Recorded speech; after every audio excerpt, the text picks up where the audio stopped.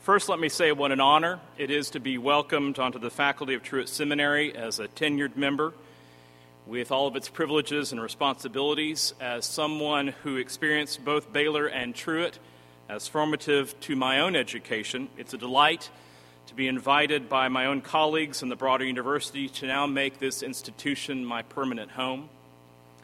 It will be a privilege to continue to grow in these collegial relationships with fellow faculty members, a privilege only exceeded by the great calling to educate the next generation of scholar pastors and ministers of the gospel who walk through these doors. It is especially an honor, students, to be able to be a part of your lives and for you to be a part of mine. And so, by the request of our dean, I'm happy to be the guinea pig of this new tradition and to bring the first Truett tenure lecture at the seminary, and to be followed next week by my friend and colleague, Dr. David Wilhite. Because the general area of my expertise is Reformation studies with particular interests in sacramental theology and also the interaction between Anabaptists and the magisterial reformers, my chosen topic of the day was Ulrich Zwingli a closet Anabaptist? For those of you who have had TNT 2, you might wonder at such a provocative title. It may be something like this. It's like asking if John Wesley were a closet Calvinist, if Toby Keith were secretly a member of the Dixie Chicks, or if the Pope and Queen Elizabeth would do the Harlem Shake. The question itself seems to consider apparently diametrical and antithetical items and just seems ridiculous. The precise origins of Anabaptism have largely been debated by historians over the course of the last century. Regardless of whether one pinpoints the source of this branch of the Reformation in Zurich, South Germany, or the Netherlands, or in multiple locales, there is little question that Swiss Anabaptism, which may well represent the strongest, most steady fount of this nascent movement, found its wellspring among a small band of former disciples of the magisterial reformer Ulrich Zwingli.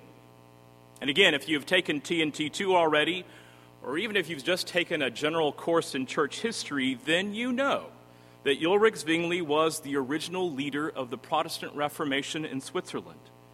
And while his leadership of the Swiss Reformed tradition would later be overshadowed by the second-generation reformer John Calvin, Zwingli is still considered among the big three reformers of Protestantism, along with Calvin and Martin Luther. Each one of these reformers has significant differences from others, but they all hold on to the common Protestant ideas of faith alone, Scripture alone, Christ alone. And all three of these also were magisterial reformers, meaning they wanted to maintain the magistry, the local government, as a means of support for and protection of the church. In essence, these reformers moved from a unified European or Holy Roman Empire state church to a more local state church, one overseen and subsidized by local governing authorities, be they a local prince in Germany or a town council in Switzerland. And as you learn in TNT 2, infant baptism is maintained, though redefined in Protestant terms, as a way of supporting this magisterial theology. That is to say, your infant baptism was the equivalent of your birth certificate with the government. One is made a citizen of Wittenberg or Zurich by submitting to its church. Church and state then work at least in cooperation with one another, and they needed one another, as they thought, so as to avoid chaos and the crumbling of a national identity. And baptism into the church was a sign of this mutual obedience. Thus, magisterial reformers agreed in principle that those who lived in a particular region must share a unified church. Dissenting religious practices could then not be tolerated, for dissension in religion would be interpreted also to mean sedition from the state. And so it is into this context that the Swiss Anabaptists bravely appeared as a critique of both the direction of Zwingli's Swiss reforms and the necessity of the church's connection with and deference to the Zurich City Council for its oversight. So, having completed a course in church history, you undoubtedly know that the Swiss Anabaptist tradition, who serve as precursors in a sense to our own Baptist tradition and that of other free church people, were originally composed of former disciples of Ulrich Zwingli himself, men who had traveled, most of them to Zurich, in order to study with this preeminent reformer of Switzerland, to learn from his teaching and to become equipped as future reformers themselves. These disciples were originally inspired by Zwingli's Reformation writings and work, sharing his conviction of scriptural dominion over church tradition and his zeal for overturning long-held customs of the church when they were deemed to be incompatible with the Bible. What has also been well documented is the break these disciples, who would later be called the Grebel Circle because of their original leader, Conrad Grebel, the break they would make with their former pedagogue in Zwingli. So the rift between teacher and students are really marked by two events in history. The first on October the 27th, 1523, at the Second Disputation in Zurich, wherein Zwingli and some of his followers disagreed in a debate regarding images, vestments, and the Mass, on the authority and the attitude of the state over churchly matters. Zwingli opened the session introducing the disputation as a discussion on the interpretation of the Word of God on the practices of the church, but he acquiesced to the Zurich Council for implementation. In other words, Zwingli agreed to be slow in implementing the new church practices of this new Protestant theology, primarily because the Zurich Town Council wanted to reform only gradually and carefully. In the debate that ensued on this issue, however, some of those who gathered there tended to rebuff more Zwingli's plan for executing the reforms than the theology of the reforms themselves. They didn't like the idea that if the old Catholic practices were deemed to be wrong, why was it that the perceived more biblical practices could not be implemented in a more expedient manner? The second and more conspicuous demarcating event, which occurred in January of 1525, was well known in Anabaptist quarters. Former Zwingli disciples who had become disenchanted with their Swiss reformer leader met in the home of Felix Manz, wherein, following a discussion on scriptures and prayer, George Blaurock requested Conrad Grebel to baptize him, and Blaurock, in turn, baptized the others present. This turn of events, recorded in the Hutterite Chronicle of 1542, suggests that the early Swiss Anabaptism's differentiation from Zwingli came largely on issues related to the church, punctuated by the doctrine and practice of baptism and the question of the state's sovereignty over such matters. Many historians have then logically concluded that the radical Zwinglians could not give assent to their teacher's more conservative theological development or his magisterial execution for the reforms. Frustrated by Zwingli's cautious hesitation and politically strategic implementation, the Grebel Circle proceeded with greater haste independently of Zwingli and the Zurich Town Council. Now, scholars paint the reason for this separation in stark contrasts, and this has been the historiography of this chapter of the Reformation for the last few centuries. These two groups, historians have argued, were moving in different directions and had completely divergent spirits among them. For instance, Jacques Courvoisier of Geneva characterized Zwingli as a moderate, even-keeled theologian who, quote, was very far from sharing the Anabaptist views, end quote, of baptism and believers' church ecclesiology. Courvoisier even continued by opining, for him, the church had not to be destroyed, but reformed in order to herald the gospel. Meanwhile, the Grable circle had historically been portrayed as impatient and impetuous fanatics.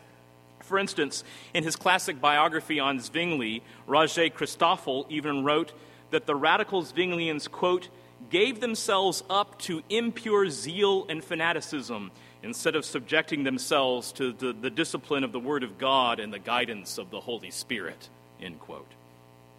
And because Reformation history has been written by descendants of magisterial Protestantism, mostly, over time, this is how the Anabaptists in general and the Grable circle of former Zwingli disciples in particular have been depicted.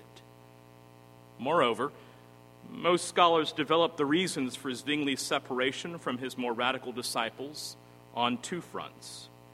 That Zwingli insisted that peaceful reform could only be had by preserving civic religion under the leadership of the council working in tandem with the city pastors, and, relatedly, that Zwingli had consistently repudiated his radical students to entertain notions of believers' baptism and an exclusively visible church unyoked with civil government. While this explanation is helpful in understanding why Zwingli could not join his more radical disciples, historians have failed to research further into Zwingli's own theological position on baptism in his nascent Reformation theology. Instead, as E.J. Furka wrote of the Zurich Reformer, I generally agree with those interpreters of Zwingli who do not detect fundamental changes in Zwingli's thought. Like Luther and Calvin, historians have then merely viewed Zwingli as generally consistent theologically, but as a victim of his context, being forced to shape his Reformation agenda at the boundaries of his detractors. Christoffel harangued, quote, instruction was not the object of those fanatics. The abolition of infant baptism and the introduction of Anabaptism were only to serve as pretexts, he says, for bringing a spirit of insurrection on all order in church and state, end quote. The Swiss Brethren, the Anabaptists, then have been portrayed not only as radicals, but also as unstable rioters and anarchists, using theology as a manipulated motive for rebellion. Zwingli, on the other hand, is frequently painted in history as the wise sage whose patient consonants methodically carved out a coherent theology for Zurich. And it is at this critical juncture where historians of the Reformation have tended to conform to magisterial historiography, refuting, or even worse, for the most part, ignoring the account of the radical Zwinglians regarding Zwingli's own disposition, early convictions regarding the practice of baptism, and his theological adaptability in the formative years of this unfortunate period of theological fracture in Zurich. An excerpt from the Hutterite Chronicle of 1542, which is sometimes referred to as the Reminiscence of George Blaurock, hints that the radical Zwinglians may have felt misled by their former teacher. Before its account of the events of January of 1525 in the home of Felix Manz that led to the first new baptisms, what we would call believers' baptisms of the Swiss Brethren, the document chronicles the following. It came to pass that Ulrich Zwingli and Conrad Grable and one of the aristocracy and Felix Manz, all three much experienced and men learned in German, Latin, Greek, and also the Hebrew languages, came together and began to talk through matters of belief among themselves and recognized that infant baptism is unnecessary and recognized further that it is, in fact, no baptism. What is clear from this testimony is that Swiss Anabaptism's first two leaders, Conrad Grable and Felix Manz, at least perceived Zwingli as concurring with their view of the unsuitability of the practice of pedobaptism. However, as the chronicle continues, only Grable and Manz proposed rectifying this spurious practice by replacing it with believers' baptism. Ulrich Zwingli, the document records, who shuddered before Christ's cross, shame, and persecution, did not wish this and asserted that an uprising would break out. If this record is accurate in its presentation of the early Anabaptist worldview, Manz and Grable perceived their tutor to have agreed with the denunciation of infant baptism in theory, but Zwingli could not bring himself to replace the practice because of the fragile socio-political state of the Swiss Reformation. This view would then hold that Zwingli was shaped as much by political expediency as by his own genuine theological convictions, especially when the two principles might come into conflict. To test whether the Hutterite Chronicle was at least in keeping with early Anabaptist perceptions of Zwingli, one needs to explore further the early records of the Swiss Brethren. 4 months prior to the first new baptisms in the home of Felix Manz, Conrad Grebel wrote a letter to Thomas Münzer, the radical social revolutionary, who most recently had pastored the Church of St. John's in Ulstead. Grebel noted that the radical Zwinglians were, quote, happy to have found someone who was of a common Christian mind, end quote, regarding the fallacious faith and the wrongful practice of infant baptism. Scholars note that this letter was the first time that the radicals put into writing that infant baptism was wrong. More precisely, Grebel, who wrote on behalf of Manz, Andreas Kasselberger, and 3 other Anabaptist leaders, wrote Münster to learn more about his own writings on baptism and to encourage him explicitly that, quote, only believers should be baptized and that Christians should not baptize children, end quote. Grebel indicated that without the public work of Münster or Karlstadt to that end, Grebel himself would take up the task of writing on this topic. This particular letter, then, is significant not only in demonstrating how early the Grebel circle had arrived at the conviction regarding the rite of baptism, and that the subsequent acts of believers' baptism by Grebel and Blaurock were not done spontaneously, but also how early these former Zwingli disciples seem to have departed from their mentor's leadership, tokened by their desire to seek scriptural clarification, spiritual kinship, and theological leadership elsewhere. But this was by no means the end of communication between Zwingli and his radical disciples. Both Grebel and Zwingli note 2 consecutive Tuesday meetings between the radicals and their former teacher in December of 1524. In a later letter to colleagues in Strasbourg, Zwingli outlines the substance of these meetings. The Zurich reformer noted that he and the radicals agreed on the notion that adults could be baptized after they came to faith, and that such had been a rightful and biblical practice. At the same time, Zwingli outlined his own approach to the Scriptures and his understanding that allowed for infant baptism against the radicals' repudiation of the practice. Zwingli testified that those meetings were to be done in the spirit of love, but as one scholar noted of the Tuesday disputations, the conversations did not accomplish the desired reconciliation, and so they were broken off.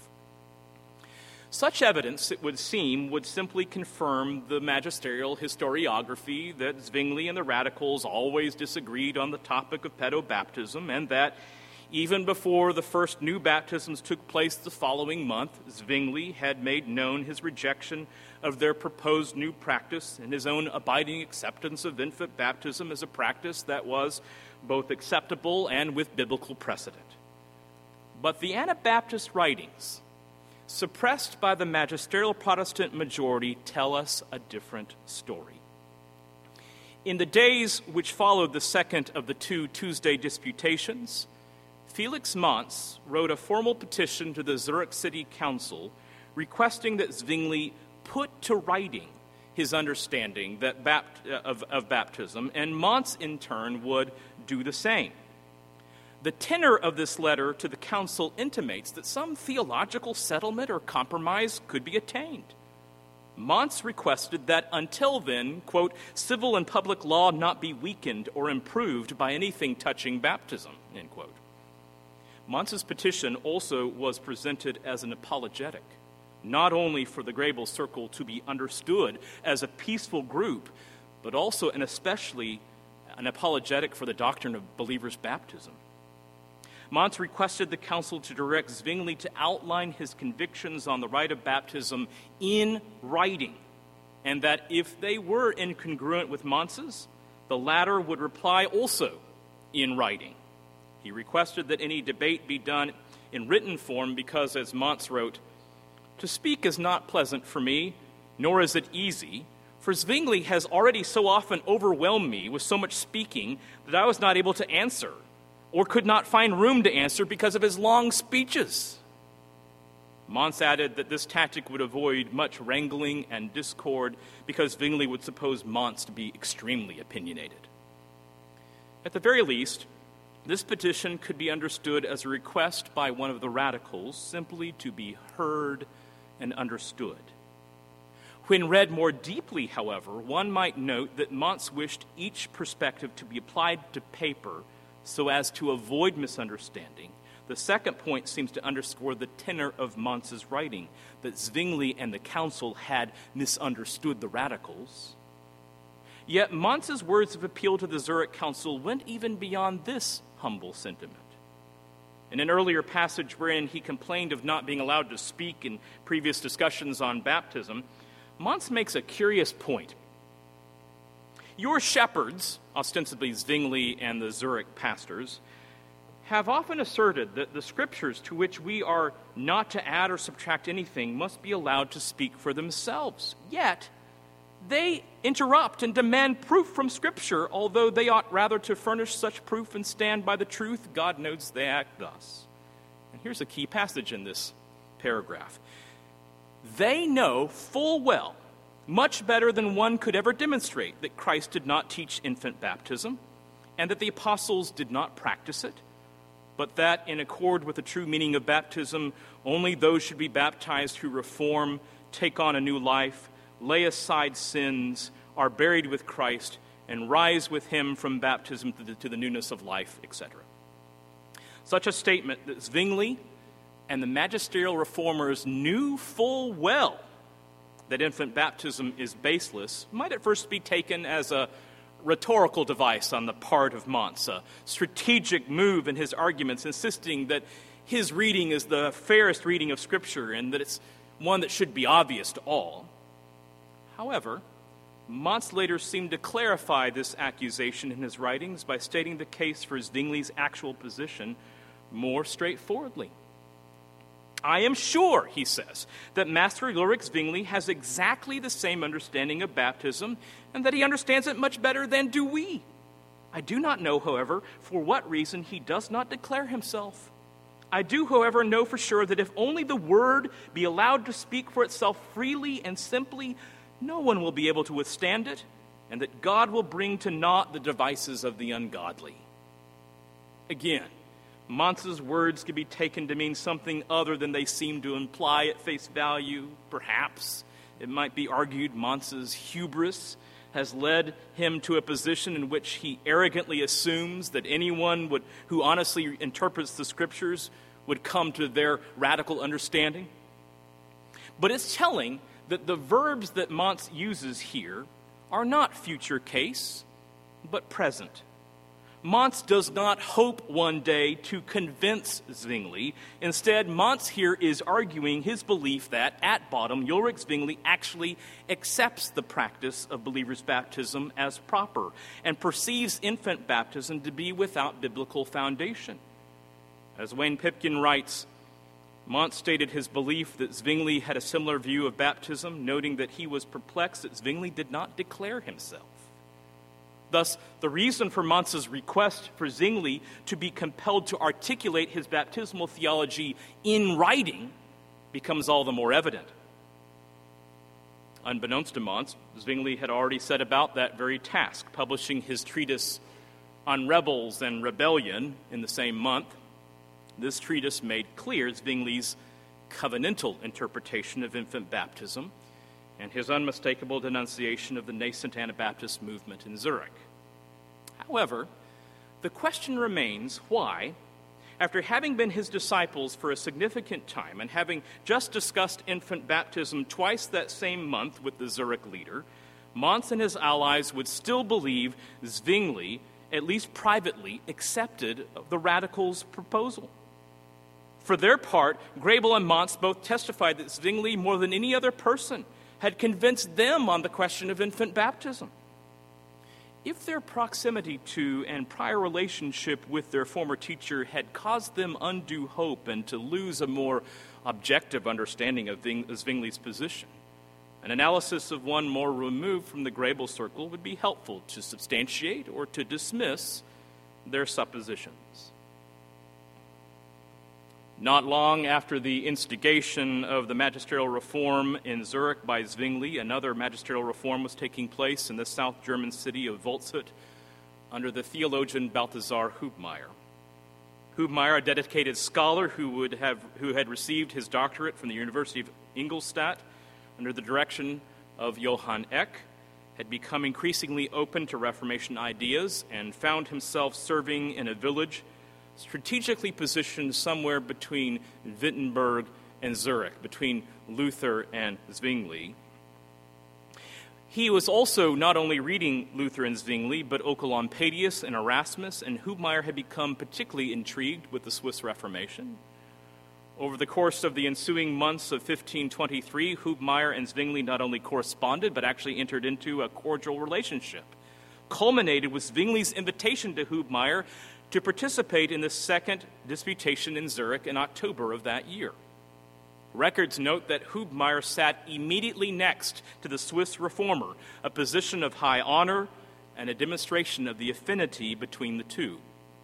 Not only did Hubmaier admire Zwingli, but Zwingli clearly saw in Hubmaier an important theological and political ally. The historian Thorsten Bergsten even noted that Hubmaier was doubtlessly highly esteemed by Zwingli, not only for his personal friendship, but also for the prestige his presence lent the occasion.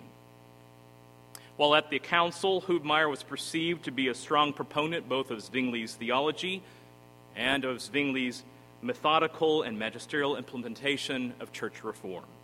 Upon his return to Waldshut, Hubmaier wrote 18 theses for his own town council to consider, a document which clearly reflected the substance of Zwingli's 67 theses. And Hubmaier called for a similar disputation in his own city, clearly replicating Zwingli's substance of and process for reform.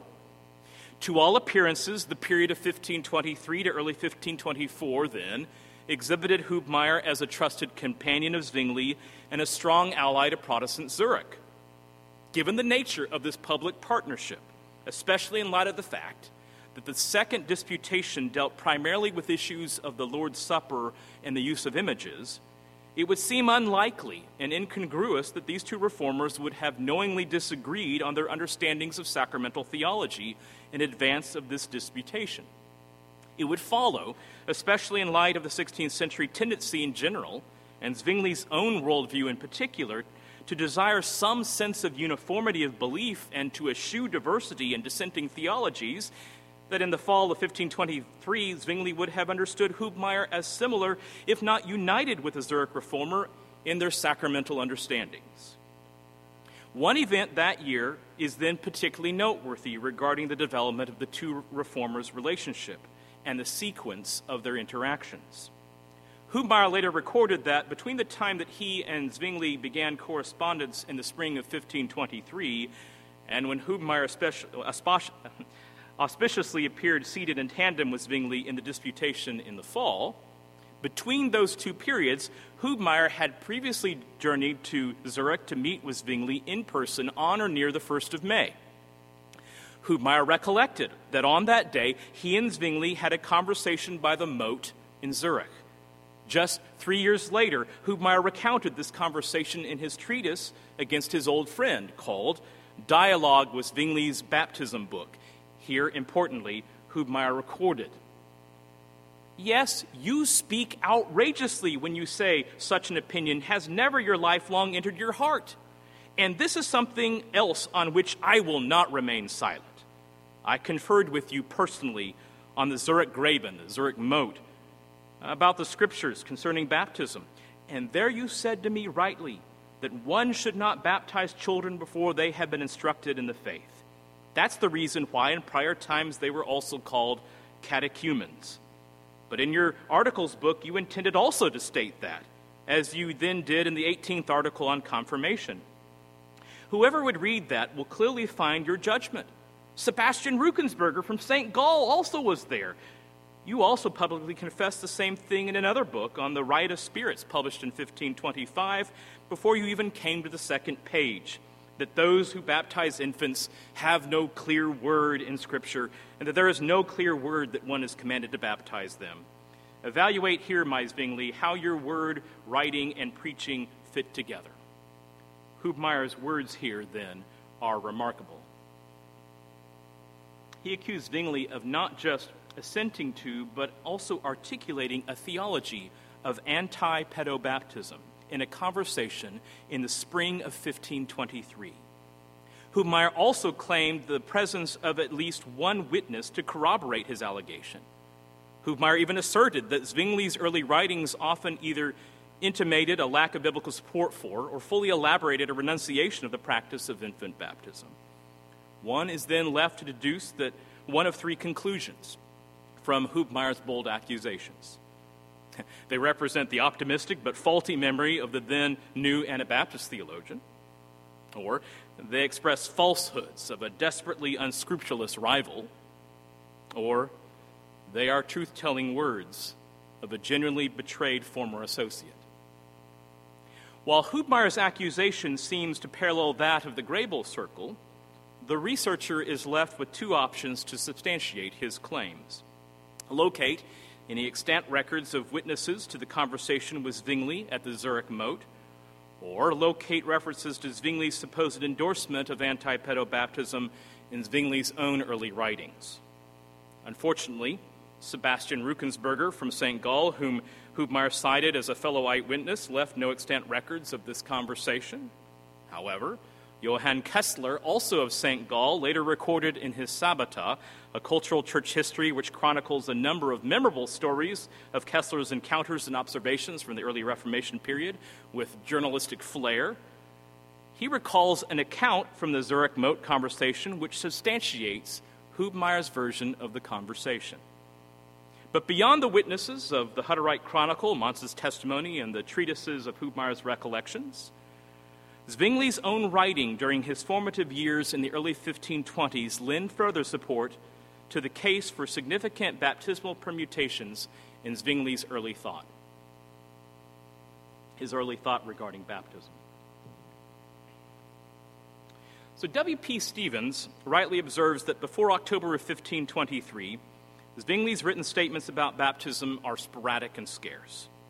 However, the comments that Zwingli did make are telling, even if not systematically developed. In a sermon of 1521, for instance, right after he began the Reformation in Zurich, Zwingli preached that, quote, "the little children who are not baptized will not be damned," which, as Harold Bender posited, was a teaching that would ultimately undermine the Western Church's entire rationale for infant baptism. In January of 1523, the Zurich Town Council called for a public debate on matters which were then causing discord in the Swiss city. In preparation for the disputation, Zwingli famously outlined his 67 theses, which helped shape his Reformation agenda for the ensuing months and years, dealing primarily with matters of soteriology, church order, and penance. His last theses projected future projects, and here Zwingli cryptically intimated the trajectory of his subsequent reforms. And this is the very last of his 67 theses. If anyone wishes to discuss with me concerning interest, tithes, unbaptized children, or confirmation, I am ready to answer. Though noting his readiness, the last thesis may also demonstrate that Zwingli was more comfortable speaking in private personal conversation rather than making public his convictions on these remaining issues, a sign that Zwingli may not have fully solidified his theology of baptism and confirmation. His subsequent exposition of the 67 articles, a commentary on these theses, only confirms this hypothesis, and I go into a long quote in which he does just that, but he does it in a more nuanced way. However, Zwingli does reveal more of his theology of Christian initiation earlier in the same treatise. In his explanation of the 18th article, which Hubmeier had noted, Zwingli outlined the historic rise of the practice of confirmation as one which came only after the patristic period and as a compensation for the emergence of infant baptism in the church, since, quote, he says, it was realized that children who confess their faith through father, mother, or godparents and not with their own lips ought to confess it with their own hearts, and with their mouths when they reach an age of understanding," end quote. Though he concedes the probability that pedobaptism was an early practice, he maintained, nevertheless, "I also know that the practice was not common as it is in our day and age. Rather, together they were instructed publicly when they reached full understanding.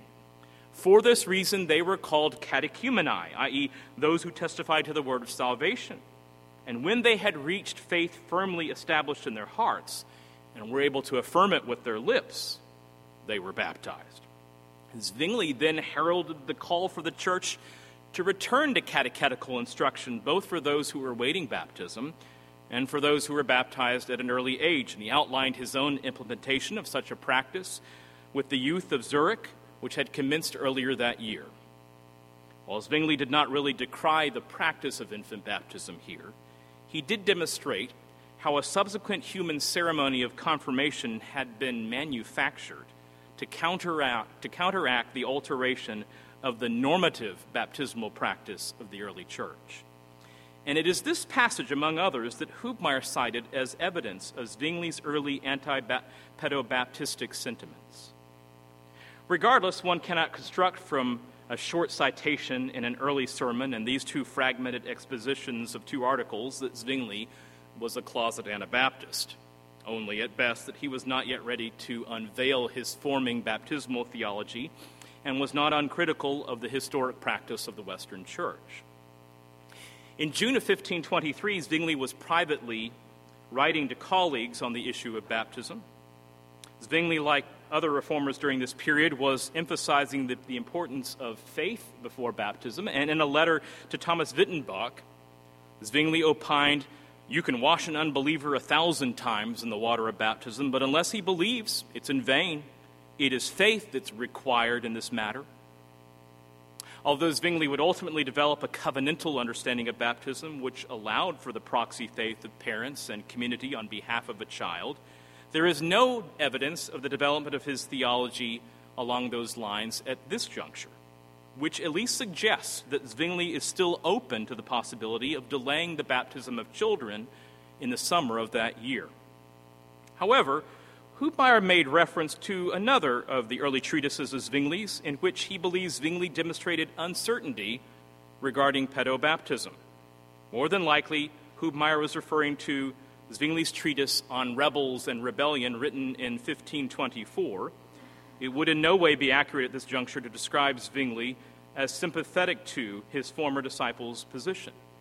However, Zwingli did admit that no clear or plain word is found in the New Testament regarding infant baptism and other permanent outward matters.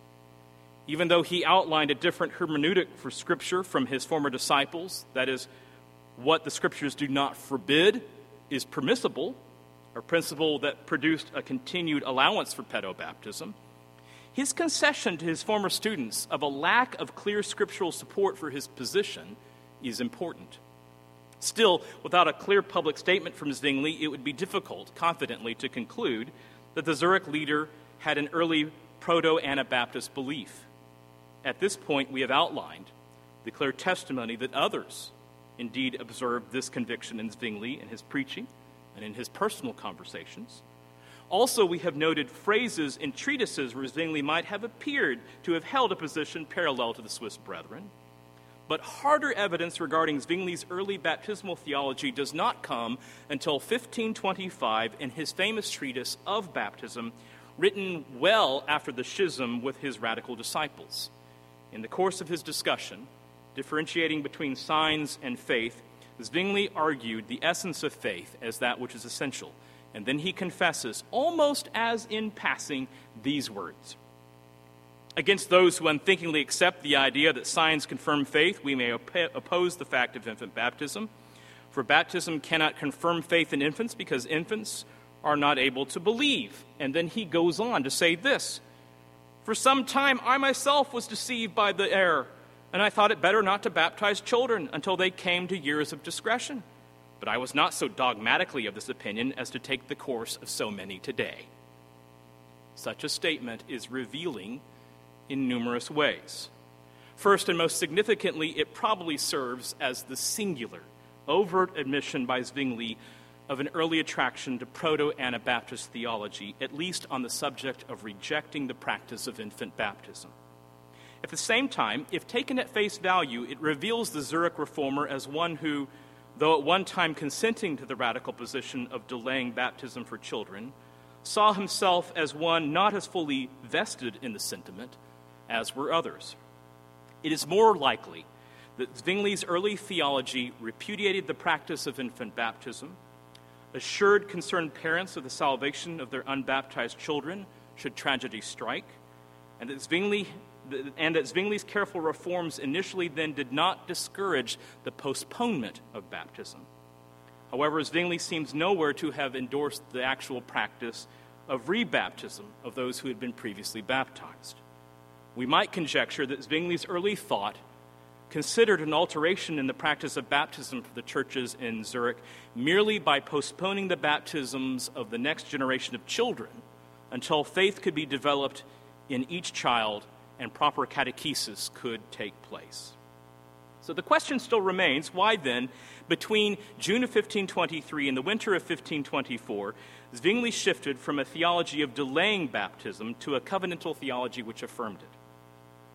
Albert Henry Newman later noted of Zwingli's theological change to baptism, quote, "The anti-pedo-Baptist leader, as was natural, bitterly charged Zwingli with inconsistency and insincerity.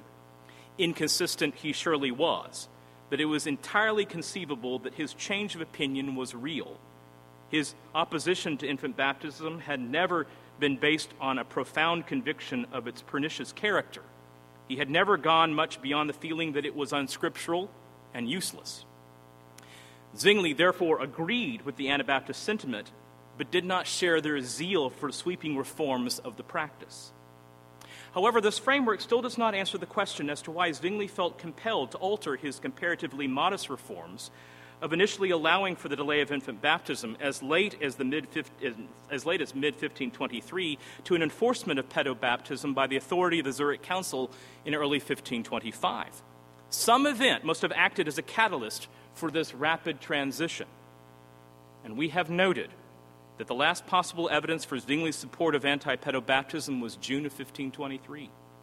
That summer, an early fall saw the rise of an outbreak of iconoclasm, where the townspeople took matters into their own hands and began quickly enforcing ideas about rejecting images in the church that Zwingli had been espousing by taking to the churches and cemeteries and destroying hundreds of sculptures, paintings, and other works of art that depicted Christ, Mary, the saints of the Bible, and church tradition. Those iconoclastic riots, as George H. Williams noted, made Zwingli pull back from his rapid-paced reforms. Says Williams, up to this time there is no real differentiation within the Zwinglian reform movement, for Zwingli himself shared pretty much the radical evangelical view on the Eucharist, images, and coercion in religion. Yet, the Zurich Town Council's reticence for rapid reform but openness to slower, methodologically implemented principles led him to modify his stand and to reduce the demands made in his early enthusiasm, accommodating the exigencies of local conditions. In other words, Zwingli realized that his own rhetoric had perhaps caused disorder and destruction, and he needed not push his luck with the town council, which respected his theology but were displeased with its implementation. As one whose reforms had both ecclesial and civic implications, Zwingli quickly recognized the repercussions of enacting reforms expeditiously. The Zurich Town Council was disquieted by the disorder which had already resulted from the reforms, the outbreak of iconoclasm, and the disruption of the unity and tranquility it had introduced may well have caused the Zurich reformer to modify his reform agenda and mitigate his demands. Again, Newman posits it's not only improbable that he actually succeeded in convincing himself of the defensibility of a practice so essential to civic and ecclesial order. Zwingli changed his baptismal theology. That was something that was undoubtedly sincere, but something that also must be understood was incontrovertibly forced under the crucible of real or self-perceived pressure. The Zurich reformer had to pare his agenda down to conform to the town council's range of acceptability and in an effort to encourage harmony with those more theologically conservative in the city. While not insignificant to his theology, the practice of baptism was not nearly as important to Zwingli as other matters in the faith. Regardless, then, of how deep-seated or shallow his convictions, the evidence that Zwingli more than likely once agreed with his radical students on their position of repudiating the practice of infant baptism, and likewise even encouraging the delay of its practice, has significant implications for the study of dissent in the Swiss Reformation and the development of the Anabaptist movement in Zurich. As the descendants of these European magisterial traditions continue to assess their own views of baptism now in the 21st century, this discovery has implications for the study of the origins of the Reformed position on baptism. One may then conclude that the fracture in the Zurich church which resulted in Swiss Anabaptism came about not because Zwingli wouldn't change his position on infant baptism, but because he did. Moreover, when broadly understood, if one were to categorize theologians merely by their assent to certain theological positions, Zwingli could even be viewed as among the very earliest of erstwhile anti-pedo-Baptist reformers. While theologians may assess the development of covenantal baptism as paralleling circumcision in the Old Testament and as more consistent with his mature ecclesiology and doctrine of election, Zwingli's discernible vacillation on baptism makes the frustrations of his radical students and Anabaptist colleagues more understandable. Thank you.